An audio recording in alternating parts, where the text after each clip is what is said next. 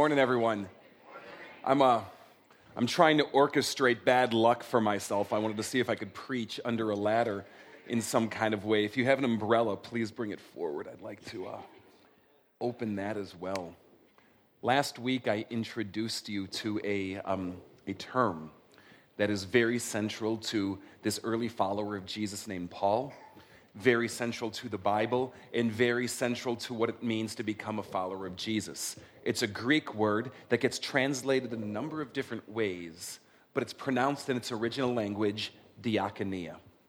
Now, where we first saw together this word couched was in this really amazing passage from Ephesians, where Paul writes to this church and he says, God gave you a gift. He gave you the gift of apostles and prophets and evangelists and pastors and teachers. And the reason that God gave you this gift is to prepare you, to equip you, to get you ready, God's people, for works of service. And this word diakonia is what you see here in this phrase, works of service. And what we talked about last week as we introduced this term is that diakonia, while being able to be translated works of service, can be understood as any act of mercy or charity, shown especially to the people of God or the koinonia, but truth be told, to anyone at all. What I'd like to do today is take diakonia one step further and talk about ways of how to move it from an ideal and put it into practice, okay? Now, I want to show you a list this morning. Here it is.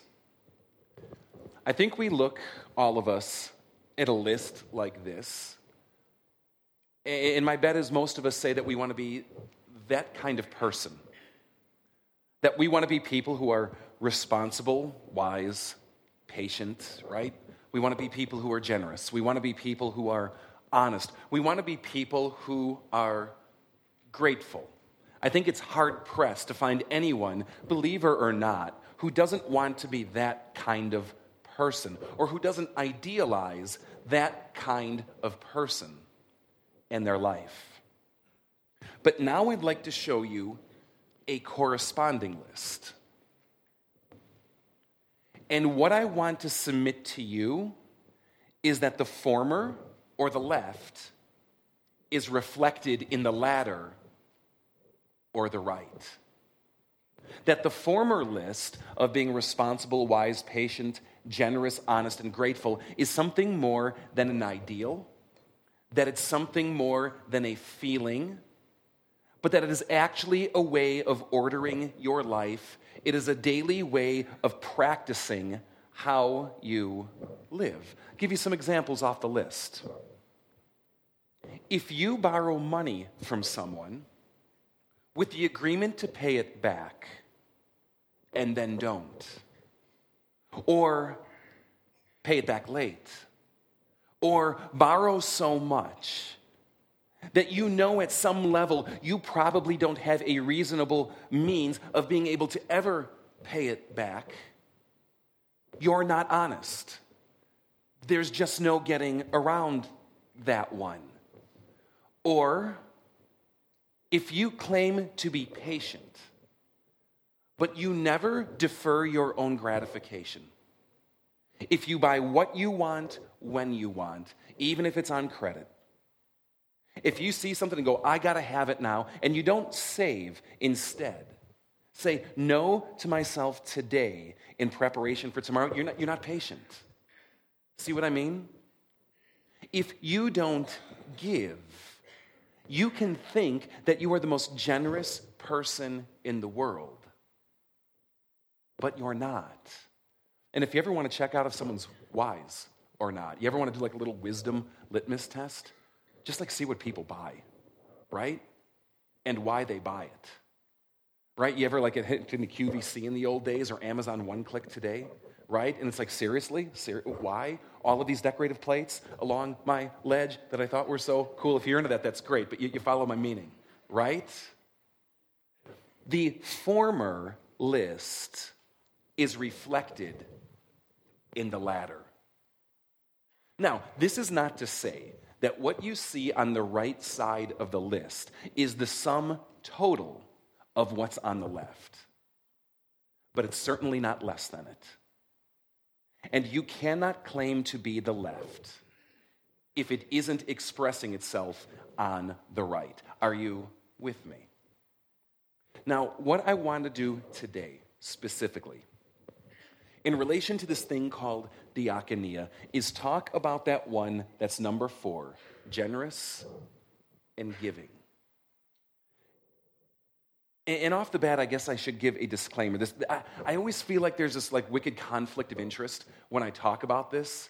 And it's true. I mean, you guys know, whenever churches talk about money, like 90% of the people get hives, right? And it always seems to be fueled, or at least there's a perception that talks like this are fueled by somehow getting you to give more to fuel the machine. I'm here to tell you today off the bat that what I am not doing today is trying to get you to give more to fuel the machine. What I'm trying to do today is help you realize in your own life how to be the kind of person that God has called you to be. Because the things on the right side of this list are absolutely spiritual through and through, and are a reflection and core to being a spiritual being who claims to be a follower of Christ. But I know that for a lot of people, it also gets paralyzing. Someone gets up and talks about the virtue of giving. But none of us, even if you just won Powerball, and if you did, come talk to me afterwards, all right? None of us, even if you have won Powerball, have unlimited funds at our disposal. You can always spend more than you make. Amen? And it becomes paralyzing, and it doesn't help. Then we read the stories of Jesus, and we come along like that one parable that just kicks you in the teeth every time, where he comes up to that rich young man who's seeking eternal life, who's seeking God's way, and Jesus starts kind of testing him. He starts testing for weakness, going, okay, you read the commandments, do not murder, honor your father and mother, do not steal, do not commit adultery. And the guy's like, I've done all these since I was a kid. And Jesus kind of takes a step back, and he goes, okay, wait, here it is. Sell everything you have. Give it to the poor. And come follow me. And if you know the story, it is so apropos. It says his face falls, and he walks away sad because he had great wealth. And I feel like what happens to so many of us when these kinds of talks present themselves is we start experiencing that same rich young ruler syndrome. We hear this radical call from Jesus, and we come to realize it in the bones, and our faces fall, don't they? And we kind of walk away sad because we don't really know what to do about it. And so many people that I've met will spend the better part of their life with this strange sense of low-grade anxiety, guilt, or spiritual resignation because they know that for them, that ideal of Jesus is unattainable. And they're afraid of what he might think of them. And maybe I'm speaking to you today. Maybe I'm speaking to you and you've experienced this yourself. That is what today is about. How to take next steps, in our context this morning, within diakonia, of how to be generous. How to take next steps in realizing what God is calling you to, and how to be a fully devoted follower of him. Now, the best analogy that I've ever seen for this is done with a ladder. If you've been with us at FOF for some time, I have done this once before, but I think it just really works. And what I'd like you to do is visualize this entire stage and this ladder as a sort of way of taking steps towards that which God calls you to. Now, here at ground level, off the ladder, in the realm of generosity, is something that I would like to call random generosity. Each and every one of us here, I promise, I would put money on it, are generous some of the time. Each of us here have given something to someone at some time.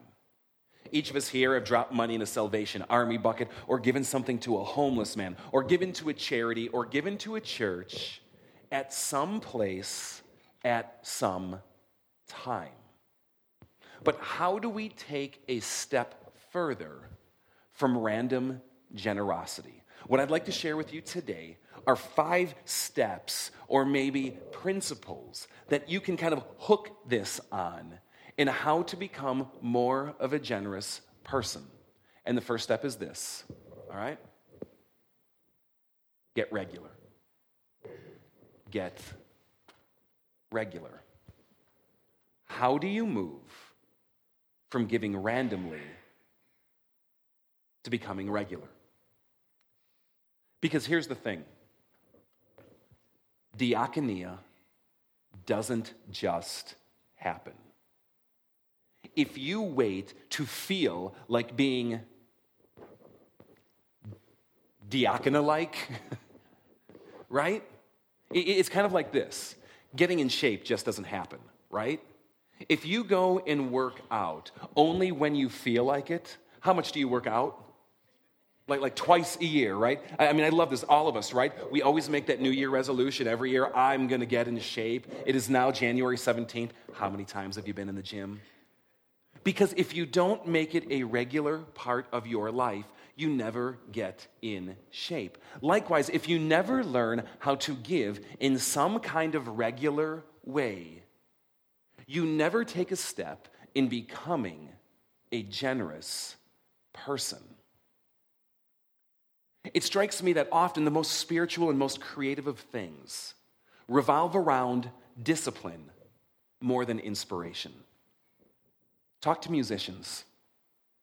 Musicians who are just masters at their craft, who can improvise, who can sight read, who can pick it up and play it beautifully and wonderfully and seemingly spontaneously, who seem to be in tune. You know the kind of musician that I mean? Not a musician like me, all right?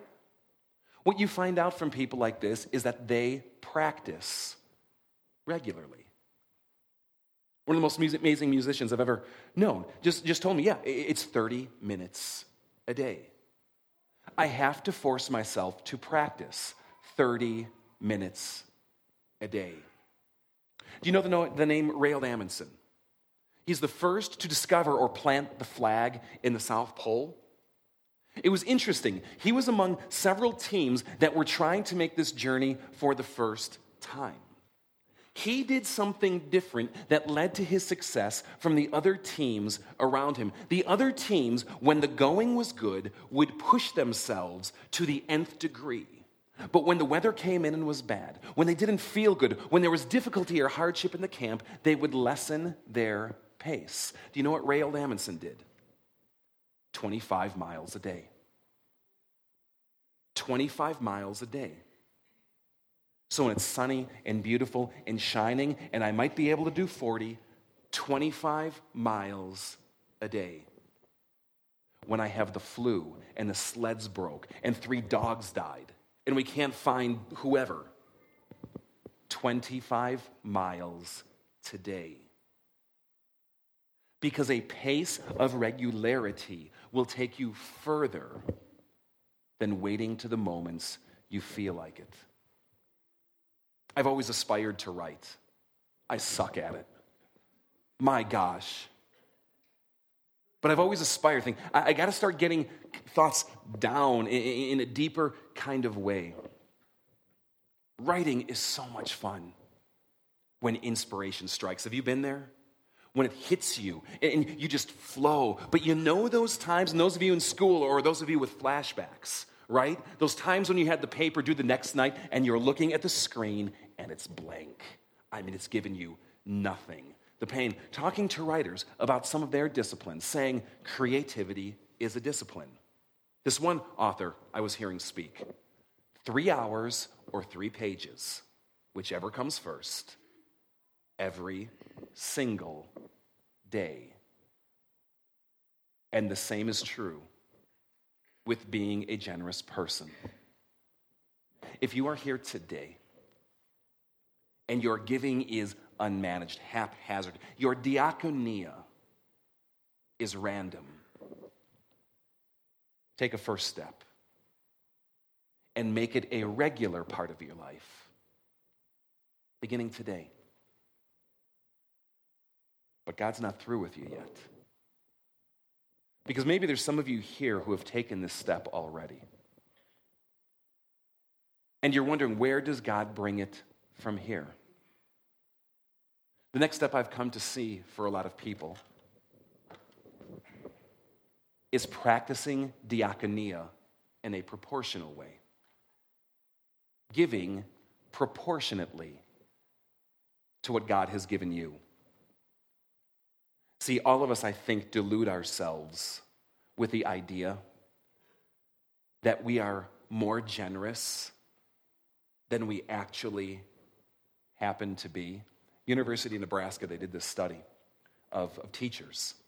You ever do these studies or these surveys where they give you like 5 choices, strongly disagree, neutral, agree, strong, you know those things that I'm talking about? They did this study of teachers asking, in comparison to other teachers you know, do you think that you are below average, on par, or above average in your profession? Do you know how many thought that they were above average in comparison to other teachers they knew? 93%. All right, is there a mathematical problem there? They did the same thing with drivers. Who here thinks, I'm going to do a show of hands. You're not going to raise your hand now. Who here thinks that they are a better driver than most other people, than the average? Yeah, you were so hedging your bets on this, all right? You were so hedging your bets. Do you know what the statistical information comes back on? 93%. Elle.com did a survey on attractiveness. Do you think you are more attractive than the average person? Let me see a show of hands. Do you think you are more attractive, right? Yeah, we got one ugly bunch here. You got one? All right, I love you. I love you. All right, hotness in the back row. Beyond that, don't come to this church to meet women. All right. Do you know what Elle.com discovered? 80% of people think that they are more attractive than the average person. You know what it is for generosity?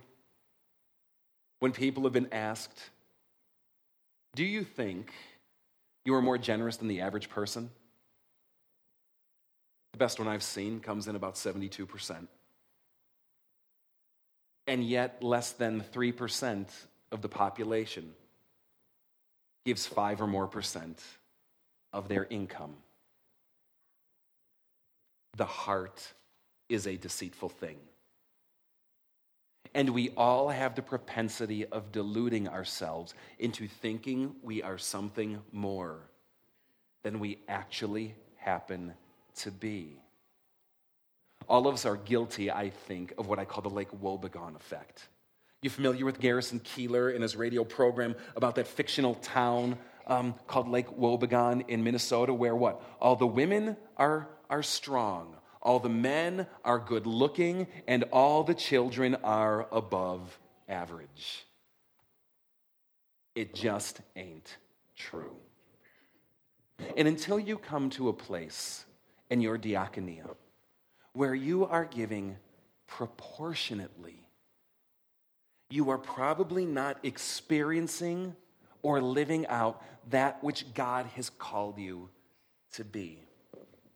To give proportionately means to set aside a percentage or a fixed number of your income and practice it regularly. For some, it might go from giving a buck, like on a regular occasion, to saying, I make 50 grand a year. What's 1% of 50 grand? 5,552 weeks in a year. That's about $10 a week. But it's a start towards what it means to give in a proportionate way to what God has given you. It is a step towards practicing diakonia and making it a reality. But the thing is, God still isn't finished with us. Maybe you're here today, and maybe I'm speaking to you, and maybe you give in some kind of proportionate way. But you sense that the call of God is there. You hear his word, and you're wondering, what is the next step to take? What I found is it's often this: first fruits. I can look at you now. You know what first fruits means? It's an agrarian term, a farming term. It was used more in the past than I think it is used today. But the way I like to describe it is this. You here do a garden? Anyone do a garden? You know when you plant the tomatoes, right? And you're waiting like all summer or the beginning of the summer for the first ones to come off the vine because they taste nothing like that mush you buy at the store. And you get the first one. And it's red. And it's ripe. And you pick it and you enjoy it. And you know it is just the first to come of many more, right? Unless you garden in my house, and then that's all you're getting. But first fruits. To give the first of what God has given you. Because see, for many, diakonia, generosity, is reserved for after the fact. After I know I'm covered. After I know I've paid my bills. After I've met the needs of me, then I'll give. But see, it reveals a myth. A myth that generosity is fundamentally about amount. I love what the Psalms says, that God owns the cattle on 1,000 hills. God does not need your giving. If he wanted, he could do it on his own, but he doesn't. Because what God wants is you responding to him in faith. And what first fruits giving is about is nothing short of that, responding to God in faith, saying, Lord, I know that I need the things in this world that you have given me to take care of me and my family, but I trust you so much. I believe it, that when you say, seek first your kingdom, all else will be added, that I give the first portion of what you've given to me back to you.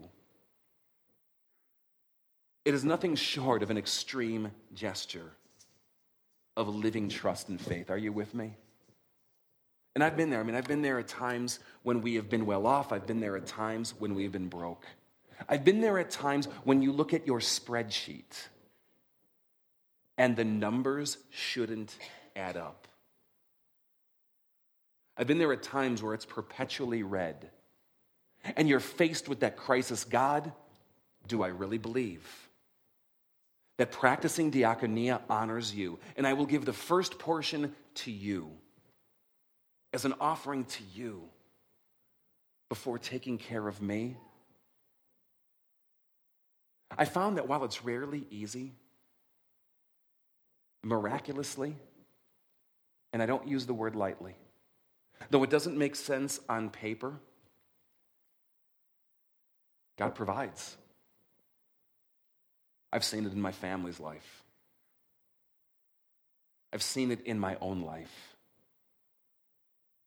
If you're there today, risk taking that step to let God reveal himself to you. But maybe you're there. Maybe you're there. Maybe In this pursuit of diakonia, you've become regular, proportionate, giving in a first fruits way out of faith. The amazing thing about God is he's never finished with us just yet. And if you're there, maybe there's another step to take. It's a step called tithing. Now, in the Old Testament, it equated to 10%. Giving regularly, proportionately, and in a first fruits manner, 10% of what God has given you. For the Old Testament people of God, it was a command. When I think about tithing, though, it reveals another myth that I think a lot of us have. The more you get, the easier it is. Ironically, I have found the reverse to be the case. Jesus once said this: "Whoever can be trusted with very little can also be trusted with much. And whoever is dishonest with very little will also be dishonest with much." I always thought that was backwards. I always thought it should be more, whoever can be trusted with a lot will, of course, be able to be trusted with a little. Doesn't that seem to make more sense? But strangely, in God's economy, I found it to be the other way. That ironically, the more you have, the harder it often is. Because when you're making $500 a week, it's easy to give, right? 50. When you're making 500,000 a year, and you look at 50,000 going out, that is a big number. And in my own experience, I have found that with the more that God gives me, the more my faith and faithfulness is tested. I love this quote by Rockefeller. Yeah, the Rockefeller. Look what he said. I've personally found it to be the case. I mean, not the first million thing, but how the tithing principle works. Diakonia will test you. It'll challenge you. It'll get in your face. Welcome to the living God. But it's good and it's wonderful and it's the way that God calls us to be. And maybe today, in this aspect of your life with him, tithing is the step he asks you to take. Now, there's another rung on this ladder that I want to talk about today. Because there's a myth that God is done with us when we start to tithe. That when we tithe, we are achieving the full measure of righteousness and calling in him. Have I ever shared with you how much I hate heights? It doesn't help that I have vertigo today. But God calls us to another step. Over and above. Oh, cripes. Maybe you're here today and you tithe. God is not done with you yet. Because when you look at the pattern of the New Testament church, they sold their possessions and their goods. They gave generously to anyone as he had need. They gave lavishly to further the kingdom of God. They were sold out. It was more than just a practice for them. It was a passion they gave themselves to fully. And maybe you're here tithing today. What new step, new height, new adventure is God calling you here today? And did you notice something? I'm not done with rungs yet. Because what I find is after taking that step, God will continue to call you higher and higher as you are able, and even when you think you are not. Because the God of the universe is a God who knows we are far more capable of things than we would ever dream. A God who never is finished with us. Are you with me? I'm coming down. Now, I hate that. And I know you hate that rung too. I want to talk to you about some observations about all of this. Observation 1. In the life of diakonia, the life of generosity, it is a rare person who can jump over rungs on the ladder. Did you notice that I stepped up one at a time instead of trying to jump from here, right? Want to see it? Yeah, sadists.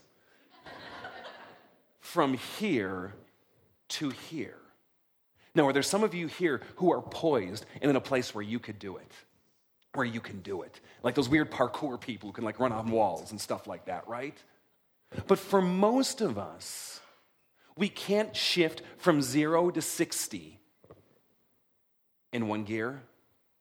It's taking incremental steps along the way, which means in your life of diakonia, don't obsess yourself with rungs that are 5 steps out of your reach. Simply ask, how can I take the next step today? Something else as I think about this. It's scary. It's scary. For many, this might not be too bad. But for some and where they're at in life, do you realize that this step is scary? Wherever you are on the ladder, a next step is often scary. But the view is great. And it's exhilarating. Too often, generosity, diakonia, is couched in terms of sacrifice, duty, obligation, obedience, and these are true. But do you know that God comes in the midst of these things called sacrifice, duty, obedience, and obligation, and births joy and wonder, and gives us glimpses of what he's doing in this world that we would never have if we didn't take that frightening step. One of the most dangerous places that you can find yourself is in the center of God's will. That's so counterintuitive, isn't it? Because God is not a safe God, and there is no telling what he will ask you to do. But I assure you this, he's good. He's got your best in mind. Which leads to this. The step, it's not fundamentally about you. It's really not how do I become a more generous person? How do I experience blessing? How do I become the kind of person that I want to be? It's so easy to bastardize Christianity into some kind of self-help program, something to make our lives better. But it's not about you. It's about honoring him. Every step is about honoring him, which means it doesn't matter fundamentally at some level what good has come out of your step. It doesn't matter fundamentally at some level how you felt about taking it. It doesn't matter fundamentally. What matters is that you've honored him, that you brought glory to him. It is about obedience and a heart sold out to trust and love the God who loves you that should motivate this. And finally, one more thing. Climbing this ladder is not about climbing into God's good grace. It is not about coming up in some way to meet him. Because what the God of the Bible has done is he has not asked us to climb the ladder to get to him. He has climbed down it. Jesus will meet you on every step of this ladder, even the ground. He is there at every step of the ladder, even the ground. He is a God who comes down to you. But as he comes down, he is a God who says this, now come, follow me. Because our God is a God who's on the move,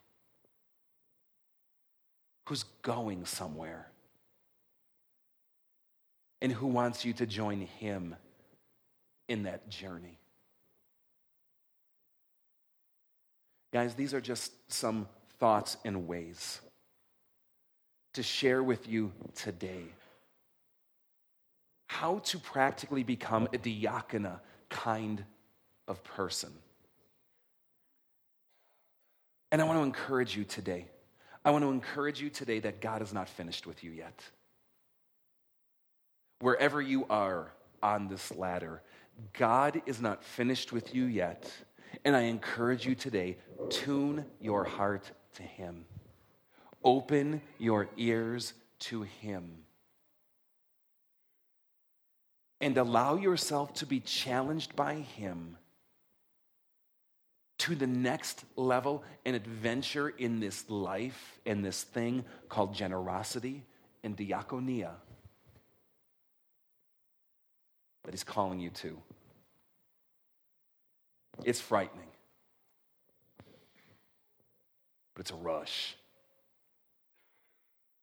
So, I'd like to invite you on your feet today.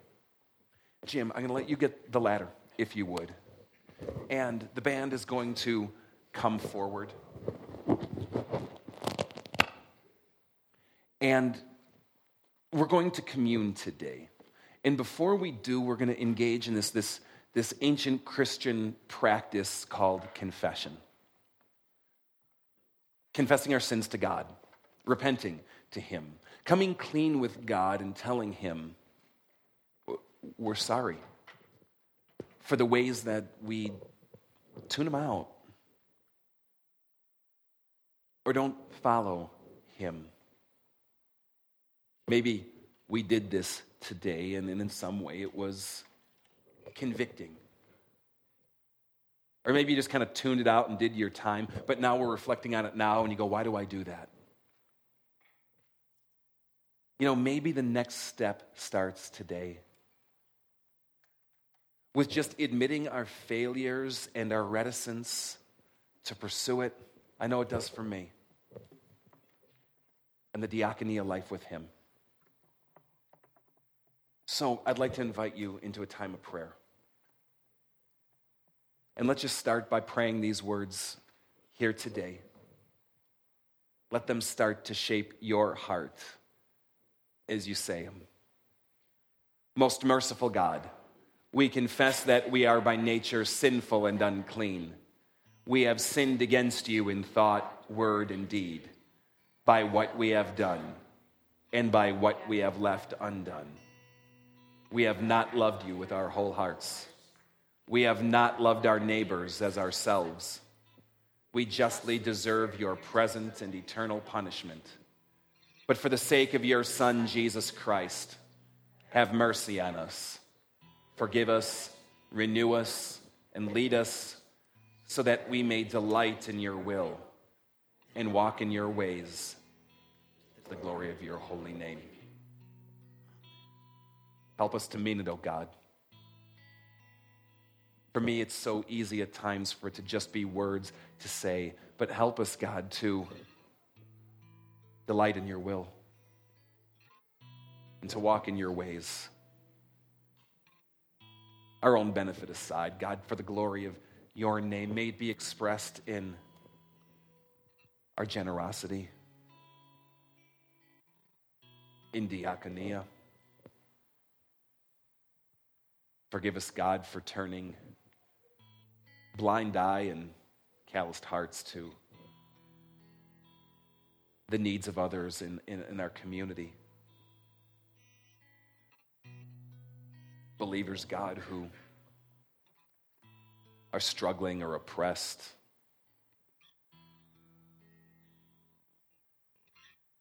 For the needs of others in this world. Forgive us, God, for being more driven by ourselves and our own needs and our own desires in ways that eclipse and overshadow your will and your desires. And the generosity we're to bear. Forgive us, renew us, and lead us that we do delight in your will and walk in your ways to the glory of your holy name.